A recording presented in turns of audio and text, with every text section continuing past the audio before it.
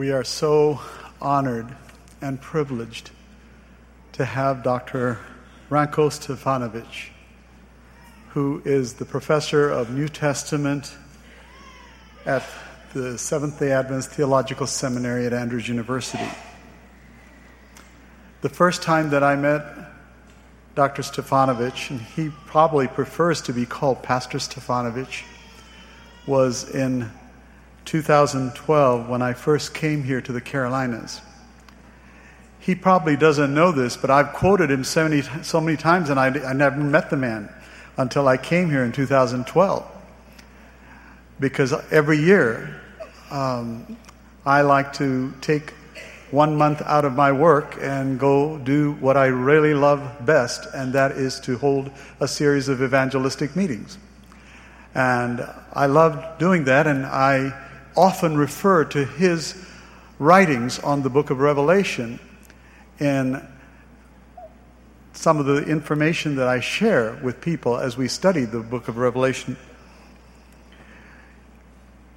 Pastor Stefanovic earned his doctorate degree from Andrews University in 1995 in the area of New Testament, and with a specific focus, obviously, in the study of the book of Revelation. Prior to joining the faculty at Andrews University, his background is really from the former country of Yugoslavia. And the reason I say the former country of Yugoslavia, between the 1980s and the 1990s, those of you who will remember those tumultuous days when Yugoslavia eventually became broken up into 6 countries. And so I'll just give you a little bit of geography here. Now, today, it's broken up into Herzegovina, Croatia, Macedonia, Montenegro, Serbia, and Slovenia, where our First Lady of the United States comes from. Pastor Stefanovic taught and chaired the Department of Religious Studies at Canadian University College from 1996 to 1999. And then he came to the Department of Religion at Andrews University and served in that department from 1999 to 2009, and then transitioned to the Seventh-day Adventist Theological Seminary, and where he has been since then. He is a recipient of a number of teaching awards of excellence. And in 2013, he was given the very distinguished Jan Andrews Medallion by Andrews University for his contribution to the church in the area of scholarship, and especially in the book of Revelation. He has authored a very comprehensive book on the revelation of Jesus Christ. It's a 670-page documentary on Revelation, which is used as the textbook in many Adventist colleges and universities. His most recent one that you can purchase probably from the Adventist Christian Book Center is Plain Revelation, A Reader's Introduction to the Apocalypse. I thought I'd throw in that little advertisement for the ACBC. You know, his lectures on Revelation are featured on 3ABN. He is a much sought-after speaker, and the reason I say that we are so privileged to have him here today is just shortly before he was to come here, his wife, Esther, had a bad fall and broke multiple bones, and yet she told him that their daughter could come and take care of her, but please go and fulfill God's calling. He shared with us a wonderful message this morning to our pastors, and we are just so honored to have him here as he comes and he shares his message to you this morning on the Lamb and the Scroll. Would you join me as we have a word of prayer with him? Pastor Stefanovic. Our gracious God and Father in heaven, here is your servant leader, Pastor Ranko Stefanovic. And as he opens up the Word of God, O Lord, may your Holy Spirit open our hearts so that we will receive the precious truths of your Word. May we see the revelation of Jesus Christ and be drawn closer to him. In Jesus' name we pray. Amen. Amen.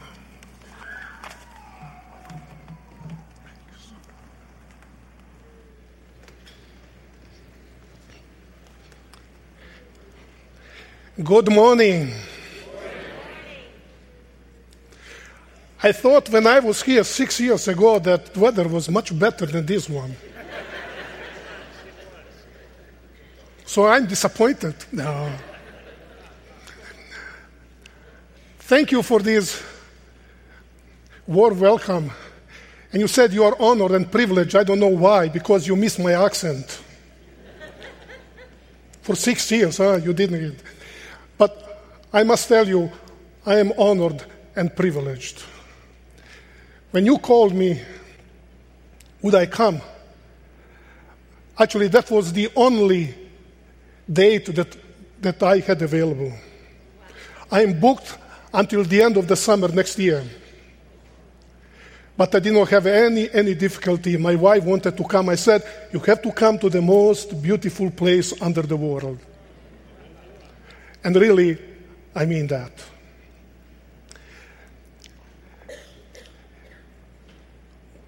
When I was asked about the topics, my presentations here, the first thing I know that people are expecting from me about the book of Revelation. But we did it 6 years ago. And in addition, I don't know if you are aware or not, from January to March 2019, next year, we will be studying the book of Revelation. After 30 years, 30, after 30 years, finally, we have Sabbath School Quarterly on the book of Revelation. For 30 years, we didn't study that book. I wrote it, and that's why I said it will be too much now to speak about the book of Revelation. But I would like to suggest to you the companion books for Sabbath School Quarterly. The second book that Elder mentioned would be companion book for Sabbath School Quarterly, and it's available here in the bookstore. But I was thinking about the topic, and I decided to share with you during these 5 days my favorite topic. Actually, this is our greatest need, according to the prophet of our church, Ellen White, is the need of the Holy Spirit. Amen. So we will move step by step. We will try to cover all the aspects of the work of the Holy Spirit. And maybe there is somebody here sitting among us who would say, oh Lord, this is what I needed to hear. Because I know how much this topic actually transformed my personal life. But we will start with the book of Revelation today. Do you have your Bibles with you? May I see it? May I see it? Please, please. Electronic version accepted. Please, please, can you hold it? Can you hold it? Our Heavenly Father, thank you for this book. We are here not to listen to the word of man, to hear what a human being can say to us about interesting things of the Bible. We are here to hear your voice, so please speak to our hearts. We are seeking and we are asking for a presence here in our midst. And Father, we pray all of this in the precious name of our Savior Jesus Christ. Amen. Since you are holding your Bibles in your hands, we would like to start with the basic, with step number 1 for the understanding of the Holy Spirit. And I know that you expected everything else, but not this. So since you have your Bibles, even though we will have the text there, I would like you that you open your Bibles, book of Revelation, chapter 4, verse 1. Okay.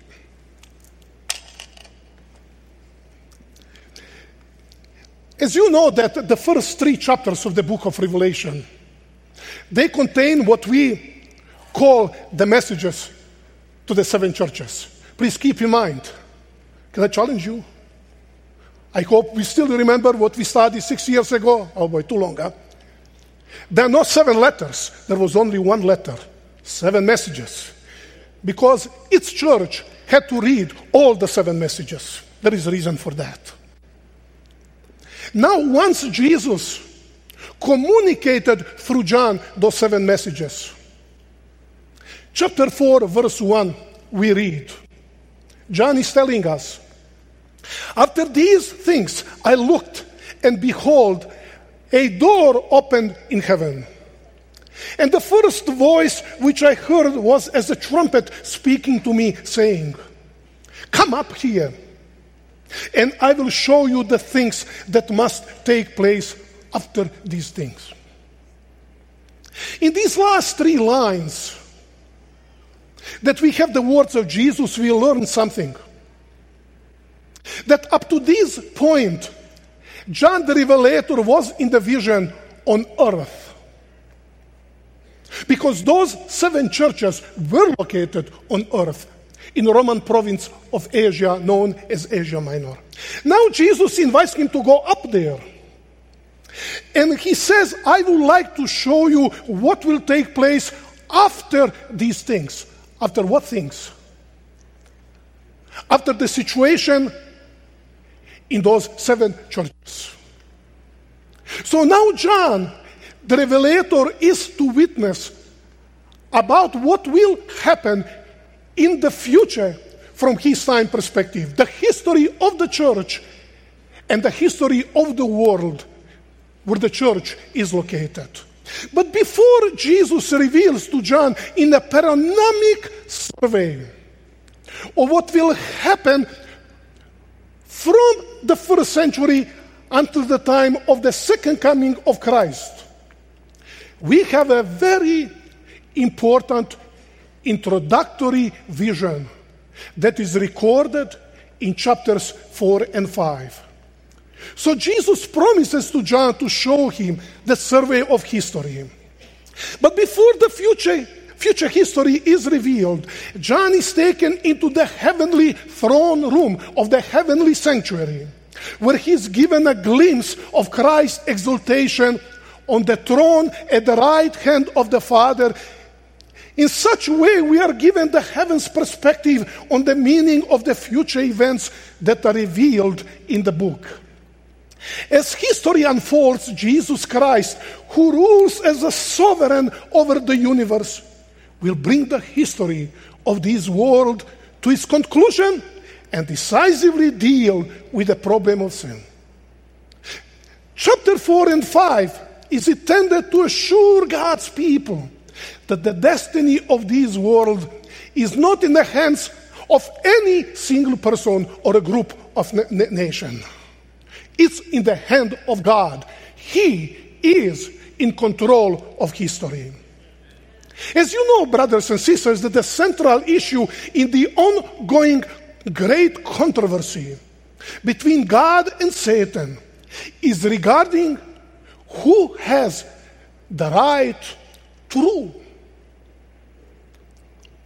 You remember at the very beginning there was a rebellion against God's sovereignty and God's rule. And since then, for thousands of years, our planet Earth has been caught within that great conflict.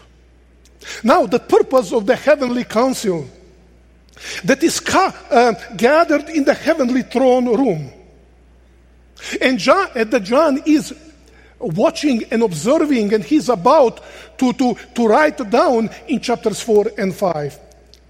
The purpose of that heavenly council is to settle once forever the question of God's rightful rule over the universe. Thus, Revelation 4 and 5 portrays a decisive event in that conflict, one of the most important events in the history of the universe, and that's the exaltation of Jesus Christ to the heavenly throne as a result of his sacrificial death on the cross of Calvary. Don't be afraid to say amen. That's not against the Bible. So now, John is taken in vision to the heavenly throne room.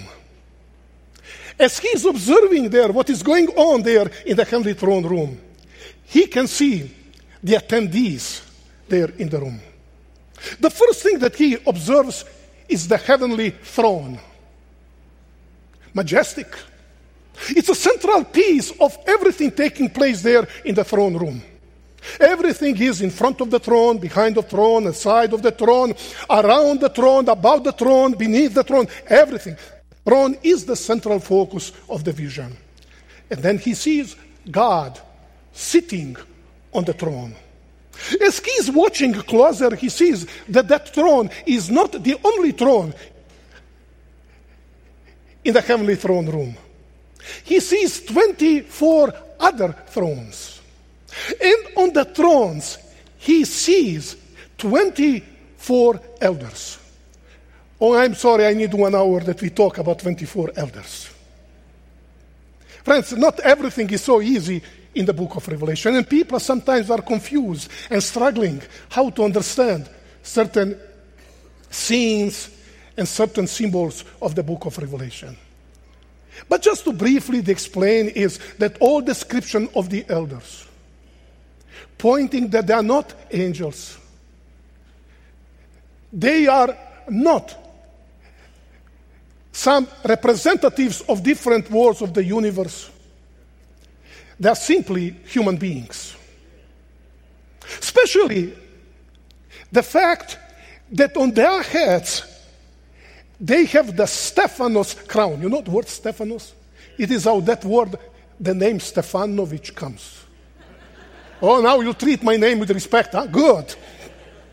Actually, in the Greek language, it's reflected in the Bible, the 2 words for a crown. One is diadema, from which the English diadem comes. And the second is Stephanos crown, which is not really the royal crown. It's the crown of victory. It's a garland, gold medal, given to the winners at ancient Olympic Games in Greece. You remember when Apostle Paul said, I finished the race. I'm done with the fight. But for me, it's prepared the Stephanos crown that the Lord will give not only to me, but to all those who are rejoicing His coming. You remember the Revelation 3:11? Be faithful to the point of death, and I will give you the Stephanos of life. You see, that Stephanos of life, that Stephanos crown, it's not promised to angels. Because angels have nothing to win and to wear that crown. It's not promised to anybody else in the universe. It's promised only to God's faithful people, to those who are overcomers, those who will stand firm for Christ and one day be victorious on the sea of glass with the Lamb. This is one just of tiny details that point that 24 elders are human beings. Now there is a question. 24 numbers. 24 is the number of, symbolic number, is the number of fullness. How did those elders get there to heaven? There is in the Bible only one explanation. Do you remember when Jesus died on the cross? The number of saints from the Old Testament times, they resurrected. Maybe some of them who resurrected was also John Baptist from the New Testament times. We don't know who they are. You remember that they went to Jerusalem and told those people, the person that you crucified on the cross is the Messiah that you were waiting for. No wonder when Peter on the day of Pentecost started preaching, there are so many people who responded to the gospel message in baptism. According to Ephesians chapter 4, Paul explains in verse 8 that when Jesus ascended there to heaven, he took with him a number of captives to the heavenly places. Because don't expect that those people who resurrected on the day of Jesus' crucifixion, that they died again. They were taken there to the heavenly places to be present there in the heavenly sanctuary, to follow and to observe the fairness of God's judgment. And they're present there. Maybe they're even joined by Enoch, by Moses and Elijah. We don't know that. Just speculating. That group is there.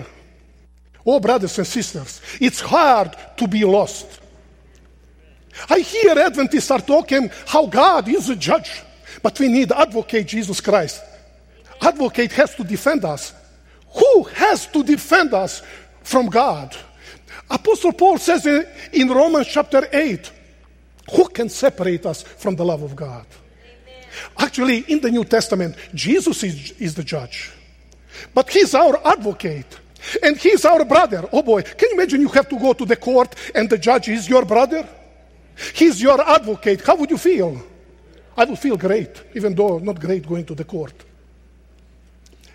In addition to that, we have those representatives of the redeemed humanity. They are on our side. The whole heaven is our own side. Oh boy, do you see I'm tempted now to preach a different topic.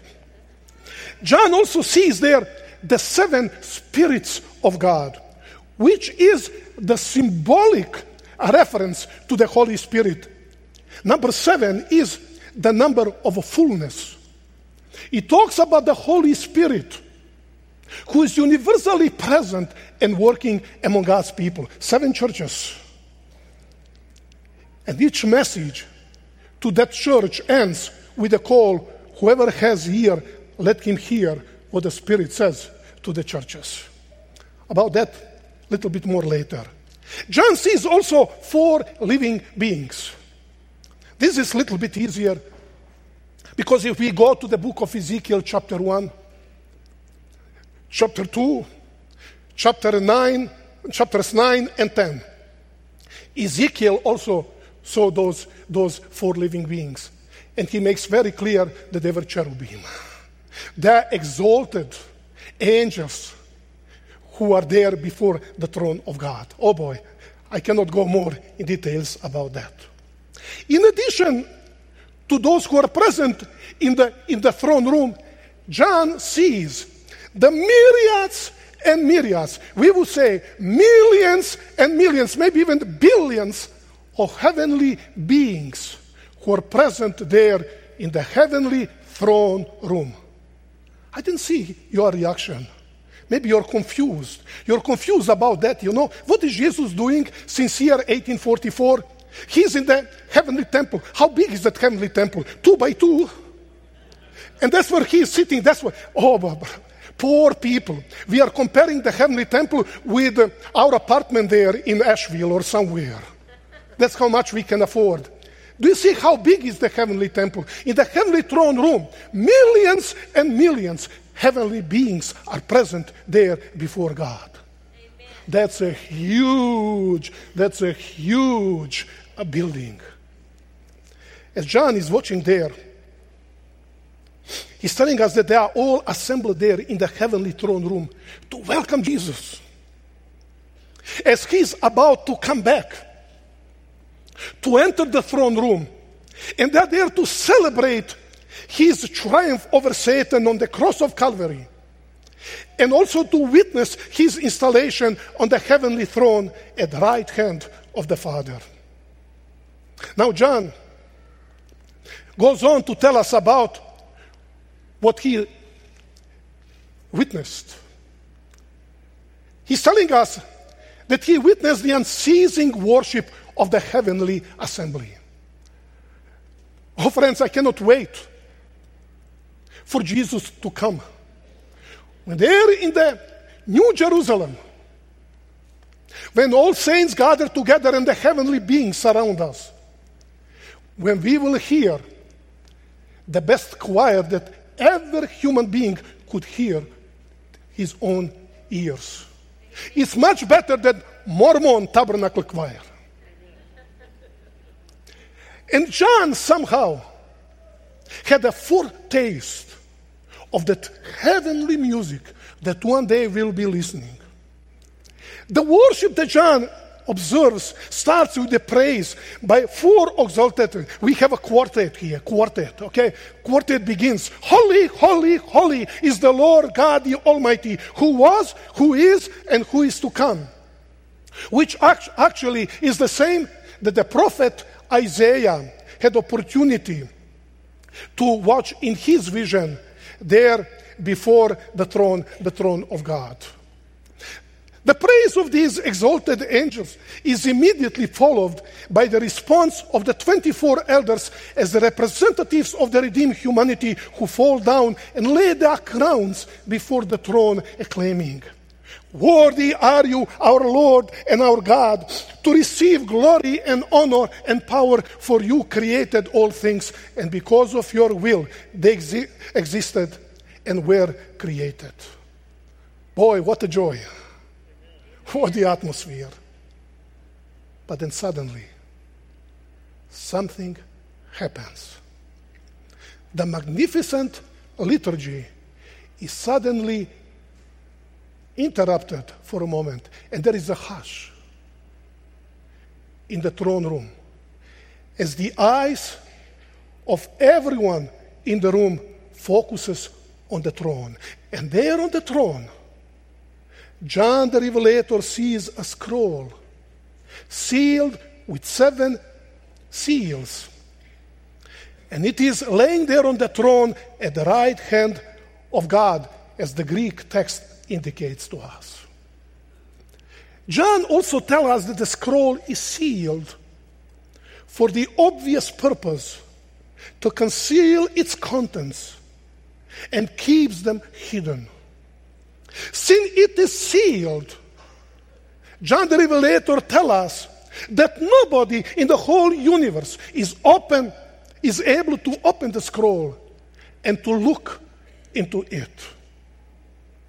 And then, in verse 2, we read, "And I saw a strong angel proclaiming with a loud voice, 'Who is worthy to open the scroll and to break its seals?' And nobody in heaven or on earth or under the earth was able to open the scroll or to look into it."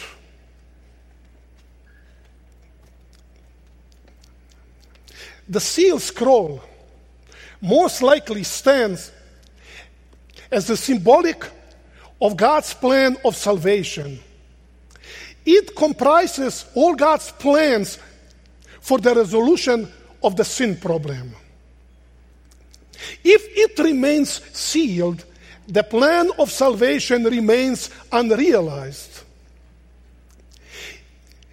Its taking and opening requires a unique qualifications. I would like if I can get some help. Evidently there is a problem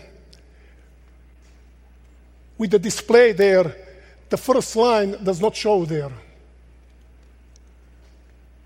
I hope that those people can hear me. If the text can be moved down, I apologize. I'd like that you see the text. Okay? Friends, there is a question. What does it mean that nobody in the whole universe is able to open that scroll? If the scroll is the symbol of the plan of salvation, friends, don't tell me that God was not able to solve that plan of salvation just in a moment. By the way, we are Seventh-day Adventist. We have beautiful writings of Ellen White. We have the book of the Patriarchs and Prophets. You remember that? Do you remember when the universe, that the sin appeared in the universe? God could solve all the problems just in a twinkle of an eye. Am I correct? He could solve everything.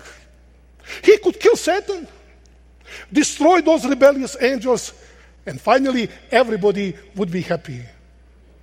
Would we? You see, according to what John sees, he's telling us that it's not just enough to be divine, to be God, to open this scroll, to put the plan of salvation to its realization. In order to bring the plan of salvation to its realization,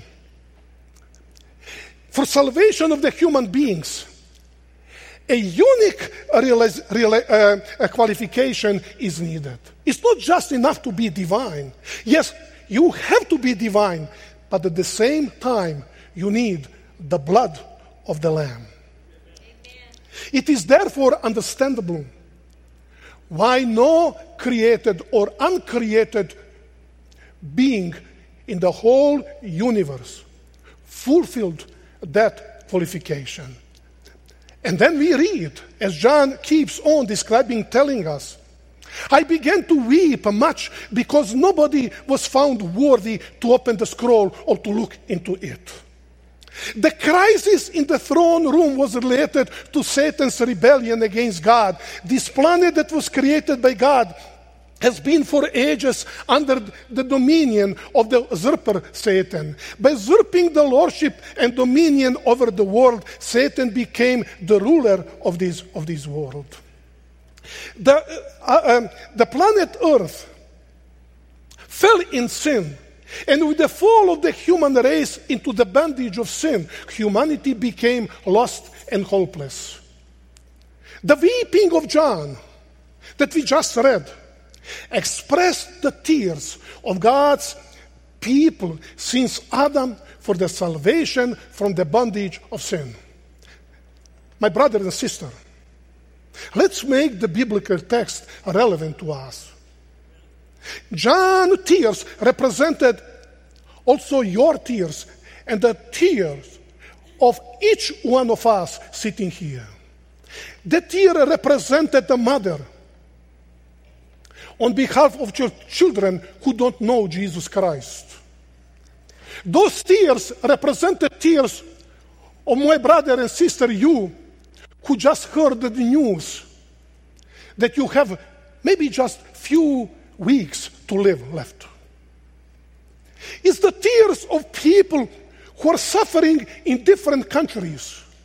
It's the tears of John, of the parents or the children who have to be there on the tomb. Just express the hope that the death and that separation is not forever, that one day God will bring death to its end. So those tears express the tears of each one of us. However, as we read, there is a good news. There are tears, but the tears always are accompanied with the hope. There is a worthy candidate who is found to take the seal scroll and to put the plan of salvation into its realization.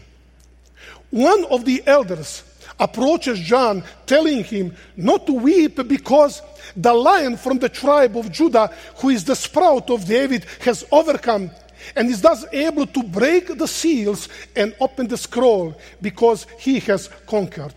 Oh, finally, what was lost with Adam has now been regained by the one who was able to step into the human situation and redeem them by his own blood and life. When John turns around to seize the lion, as he heard about, he actually sees a lamb as having been slain.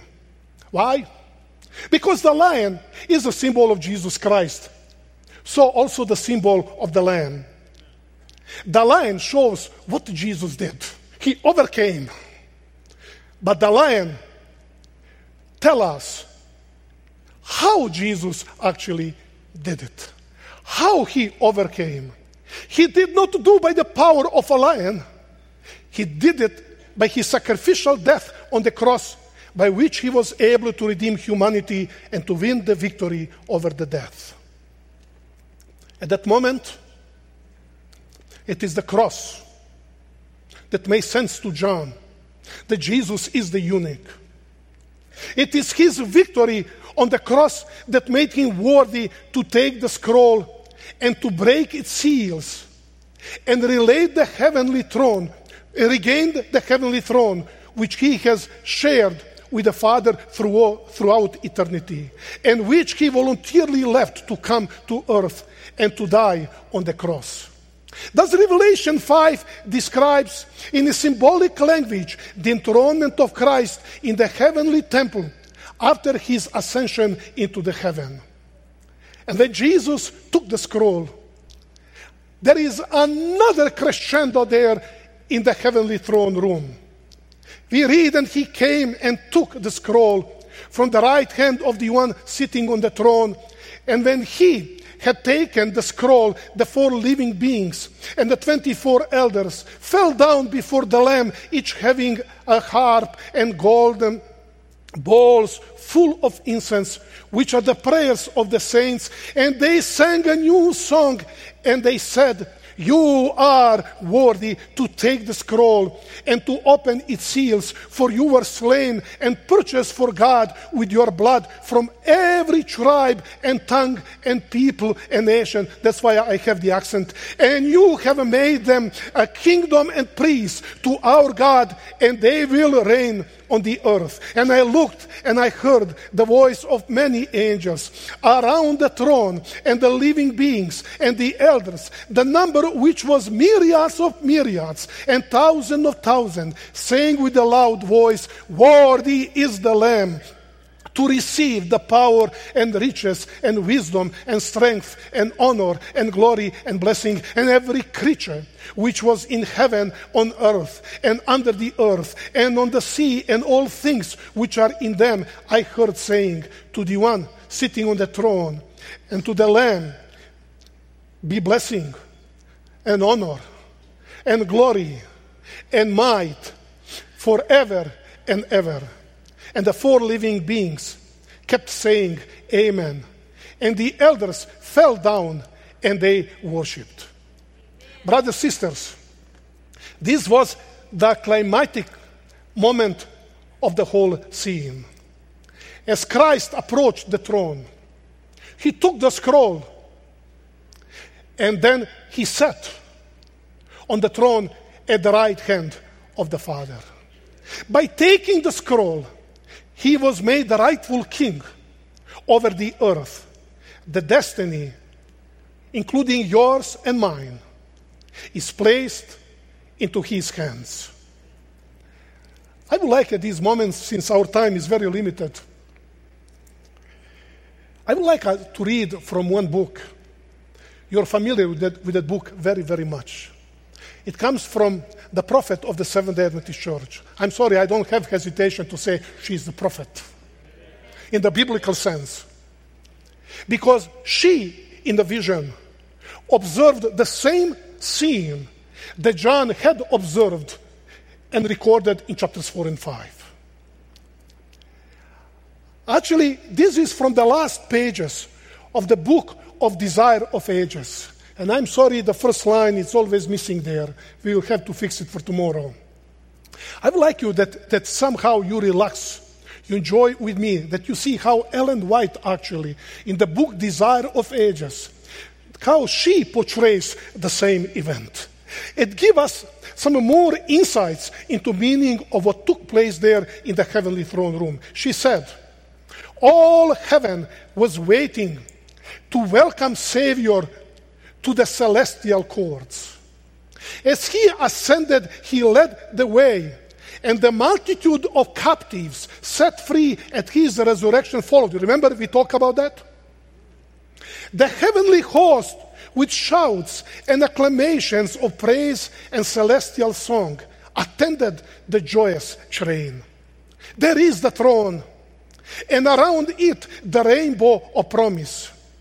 The cherubim and seraphim, the commanders of the angel host, the sons of God, the representatives of the unfallen worlds, they're all assembled, the heavenly council before which Lucifer had accused God and his son, the representatives of those sinless realms over which Satan had thought to establish his dominion.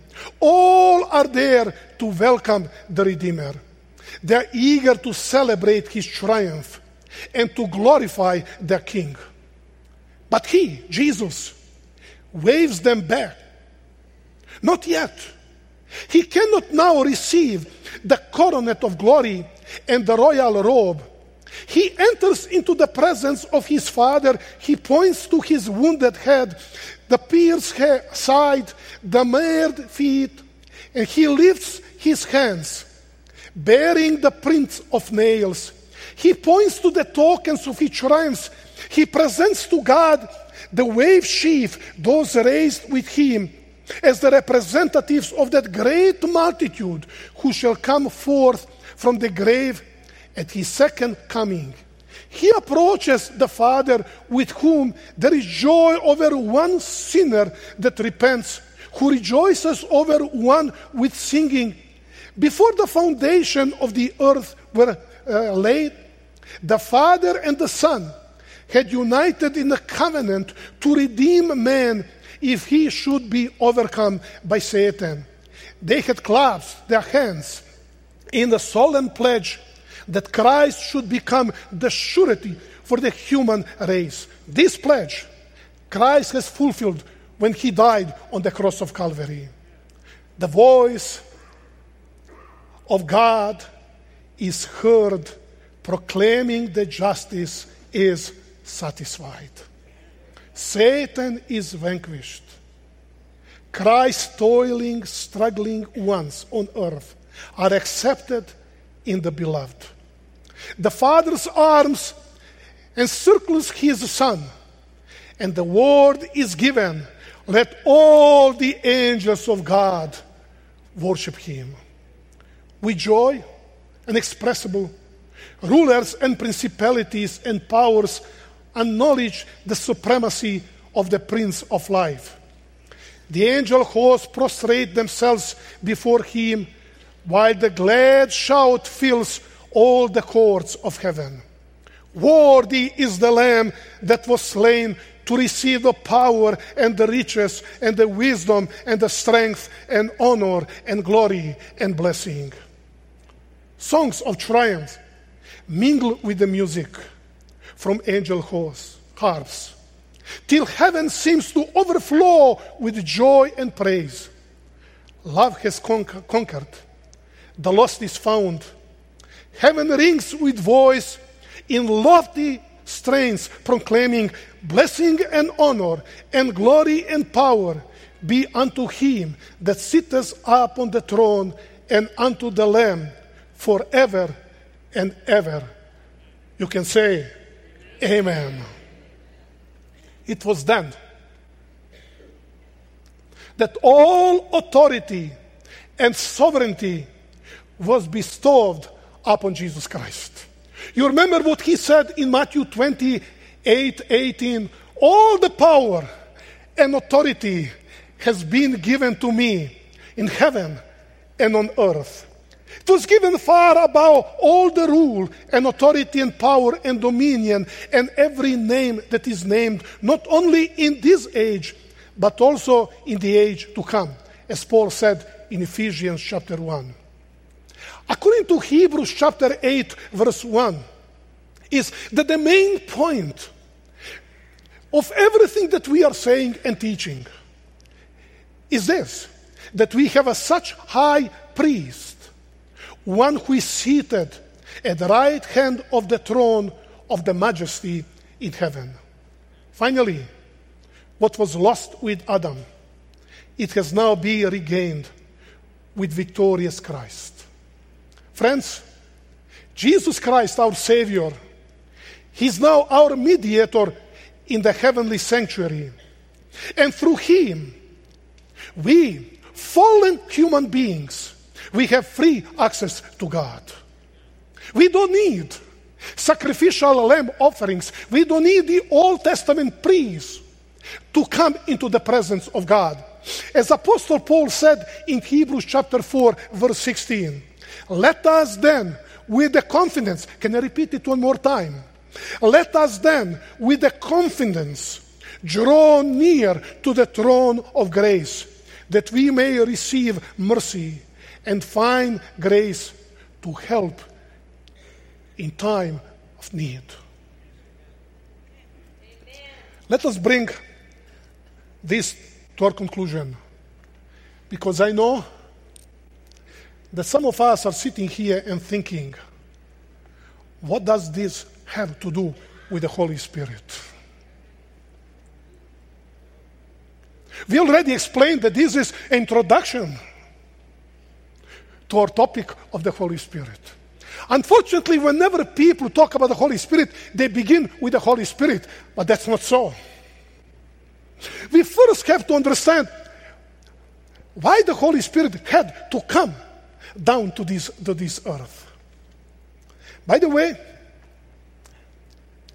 many places in the New Testament, they show clearly that this enthronement of Jesus and his inauguration into his priestly and royal ministry in the heavenly throne room as our king and priest actually took place after his ascension to heaven on the day of Pentecost in the year of 31. May I ask you a question? When we use the word Pentecost, what does come to your mind? Give me just 2 words. The Holy Spirit. Okay, let's go there. Let's go there. If you open the book of Acts, chapter 2, you know what happened in Acts chapter 2. As Jesus commissioned his disciples, telling them, before you step into your task that I'm commissioning you to do, first you have to go to a room there and wait. Oh boy, sometimes it's very hard to wait. We always want to do something for God. It's very hard to wait, but God is never in rush. Even when everything is sold, it will be very hard to wait for 1,000 years. You know what I'm talking about? That finally everything is sold. It's hard for us to wait, but God is never in rush. He said, go there and wait. And they're waiting for 10 days. And they cannot wait. They have even to choose who will take the place of Judas there. It's very hard to wait. We always have to do, even on Sabbath day, we feel guilty because we do nothing. We have to do something, always something. Actually, Jesus commissioned them. They went there to the upper room, and you know what happened? After 10 days, as they were praying, praise God, they were praying, coming together, united. Amen. They experienced something supernatural that happened upon them. We call it the coming of the Holy Spirit. Empowered by the Holy Spirit, they come there to the city on the main square of Jerusalem. Jerusalem is crowded with the people of mixed feelings. Some people felt guilty they crucified somebody. Maybe he's the Messiah. There are many pilgrims coming from all over the Roman Empire. Everybody's there. And they started preaching to those people. Surprisingly, we had many nationalities. You don't understand what took place on the day of Pentecost in Jerusalem if you never visited Andrews University. My accent is just a blessing that you have. Okay, 100 different nationalities. This is what happened in Jerusalem. And can you imagine? Peter is preaching with his Galilean accent. And nobody has the problem to understand what he's talking about. Somehow God inserted translator in their ears. So this modern technique is nothing comparing what happened on the day of Pentecost. And people, you know, there are people always, like in the church, people, when they see young people are singing, they're always criticizing them. That's nothing new. It was in Jerusalem. As apostles are preaching, they're standing there. They're drunk. And Peter stood up and he said, brothers and sisters, we are not drunk. And then Peter told them, that's what we will be studying tomorrow. What you are witnessing here is the fulfillment of the prophecy made by Joel. We will study that prophecy tomorrow. He said, and this is exactly, Peter said, what happened. In the book of Acts, chapter 2, 32 to 36, this Jesus, God has raised up, of which we are all witnesses. Therefore, being exalted to the right hand of God, and having received from the Father the promise of the Holy Spirit, he poured out this which you now see and hear. For David did not ascend into the heavens, but he says himself, the Lord said to my Lord, sit at my right hand until I make your enemies your footstool. Therefore let all the house of Israel know assuredly that God has made this Jesus, whom you crucified, both Lord and Christ. What is that happened on the day of Pentecost according to Peter? What did happen? What did Peter say? He said, our Lord whom you crucified, he has just been enthroned there in the heavenly places. Amen. He sat at the right hand of the Father. And he has been given all the power and authority over the whole universe, including the planet Earth. Probably there's some people questioning Peter. They said, how do you know that? He says, we know that. How?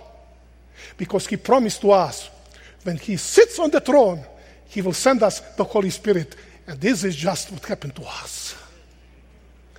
Do you see that? Peter said that the greatest evidence that Jesus was enthroned is that having received from the Father the promise of the Holy Spirit, he sent the Holy Spirit down to this earth. My brothers and sisters, okay, I didn't finish the text. It says, I read that text. Brothers and sisters, why was it possible for the Holy Spirit to come on the day of Pentecost? Why? What had to happen before? Jesus had to be there, inaugurated into his post-Calvary ministry as our priest and our king. That's exactly what Satan claimed to have. Satan claimed to be the prince of this world, representing people before God, as we see in the book of Job. Now, what was lost with Adam, what Satan assumed to have, now it was regained by Christ. Amen. It is only the exaltation of Jesus on the heavenly throne, when he assumed his role as the king and the priest and reclaimed the planet earth for God, that the Holy Spirit could come down to this earth as Jesus promised to his disciples in the Gospel of John, chapters 14 to 16, that we will be studying day after tomorrow. Can I say something? You have full right to disagree. Without the enthronement of Christ in the heavenly places. Can I repeat one more time? Without the inauguration of Jesus into his post-Calvary ministry as our king and our priest, we would never have the gift of the Holy Spirit coming to us. We will see. It is because the most important role of the Holy Spirit when he came down to this earth was to be Jesus' representative, to take Jesus' place down to this earth. We will see it. Jesus said, the Holy Spirit comes, you'll not miss me. With the coming of the Holy Spirit and with his presence on this earth, you will have my presence. It will not make any difference, Jesus said. Now people are asking to me, I'm trying to squeeze in these 4 minutes. Yeah, all of this that you read, it's correct. The book of Acts, chapter 2, yeah, Peter makes very clear, coming of the Holy Spirit and the inauguration of Christ. Yeah, what Ellen White said, it's clear. But where is this in chapters 4 and 5? Do you have your Bibles? Go with me. Just quickly. We already mentioned that the Holy Spirit in the first few chapters of the book of Revelation is referred to symbolically, figuratively, as the 7 spirits of God. It's one spirit, but with 7-fold activities, which gives us his universal activities and presence. So keep in mind, 7 spirits, it means the Holy Spirit in the fullness of its activities and operation among God's people. Actually, The Holy Spirit is introduced in the very beginning of the book of Revelation when we read Revelation chapter 1, verse 4. It says, John to the 7 churches which are in Asia, grace and peace to you from him who is, who was, and who is to come. Just to make long story short, it's actually a reference to the divine name Yahweh, God who is in the past, God who will be always in the future, and God who is present with us today. So we have the first person of the Godhead, and the second person is the 7 spirits of God who are before the throne. It's a reference to the Holy Spirit as the second person of the Godhead. And then, of course, if you go to the following verse, Jesus Christ is mentioned by name. Please, can you pay attention here to this text? Where is the Holy Spirit seen when John writes these words? Before the throne. Are we there? Okay. Let's now move to chapter 4. Let's move to chapter 4, verse 6. It says, and from the throne proceeds lightnings, thunderings, voices. 7 lamps of fire were burning before the throne, which are the 7 spirits of God. Where is the Holy Spirit seen in chapter 4? Before the throne. Do you see that? Before the throne. Now let's go to chapter 5. What do we have in chapter 5? The enthronement of Christ. What do we read there? Oh, I wish that we have the whole text here. John said, and I looked and behold, in the midst of the throne and of the 4 living creatures, and in the midst of the elders, stood a lamb as though it had been slain, having 7 horns and 7 eyes, which are the 7 spirits of God. Why the Holy Spirit is not any longer before the throne? Why is now the Holy Spirit suddenly sent down throughout the earth? Do we need explanation for that? No. Because this is what happened on the day of Pentecost. Okay, now you'll wonder, what does Ellen White say about that? Let's just read quickly. And this is our final thoughts. Ellen White says, Christ's ascension to heaven was the signal that his followers were to receive the promised blessing. For this they were to wait before they entered upon their work. When Christ passed within the heavenly gates, he was enthroned amidst the adoration of the angels. As soon as this ceremony was completed, the Holy Spirit descended upon the disciples in rich currents. And Christ was indeed glorified, even with the power, with the glory which he had with the Father from all eternity. The Pentecostal outpouring was heaven's communication that the Redeemer's inauguration was accomplished. According to his promise, he had sent the Holy Spirit from heaven to his followers as a token that he had, as priest and king, received the all authority on heaven and on earth, and was the anointed one over his people.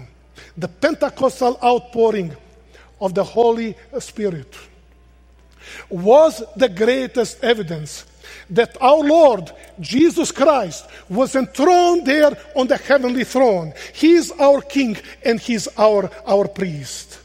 In our Seventh-day Adventist terminology that is based on the Bible, we call it the early rain. So what is the early rain all about? We saw how it happened. We saw why on the day of Pentecost. But tomorrow when you come, I have a great surprise for you. Because the concept of the early rain is one of the most misunderstood topic among Adventists. There are many Adventists are waiting for the coming of the Holy Spirit, forgetting that He came 2,000 years ago. That's why we are praying to Him.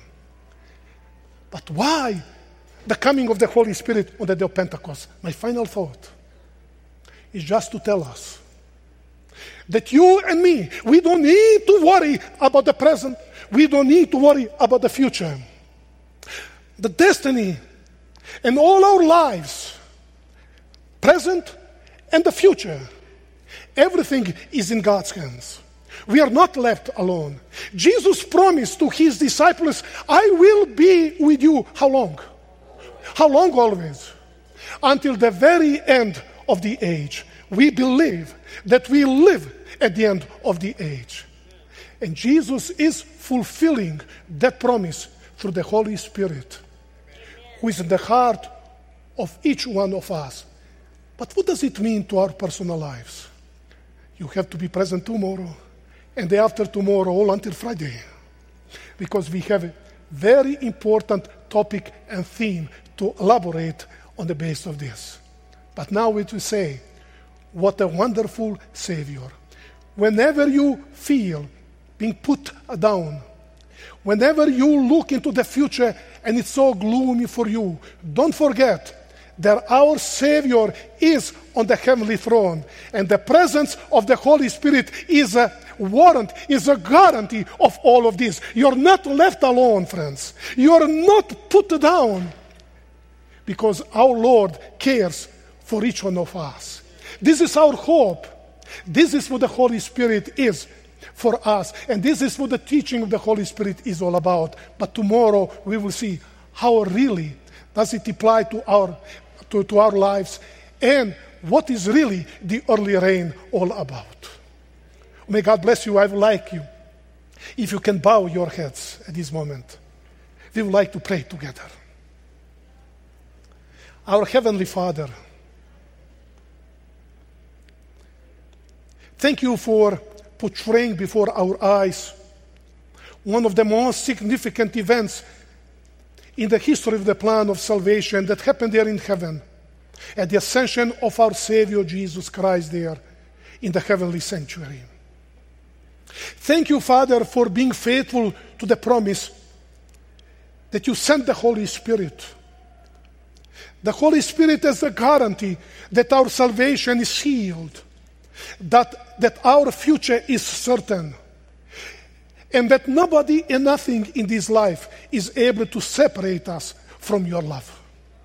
Father, please bless each one of my dear brothers and sisters who are present here at this camp meeting, and all others who are supposed to come. Help us that during these days, as we are studying your word, that we can come much closer to you. That the realization of who the Holy Spirit is and what it means to our spiritual life can give us new insight into our need and how much we depend on you.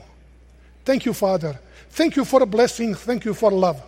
And please be with us during the rest of this day and the rest of this camp meeting, for we pray all of this in the precious name of the one who died on the cross of Calvary, Jesus Christ, our Savior and Lord. We pray all of this in his precious name. Amen. May God bless you.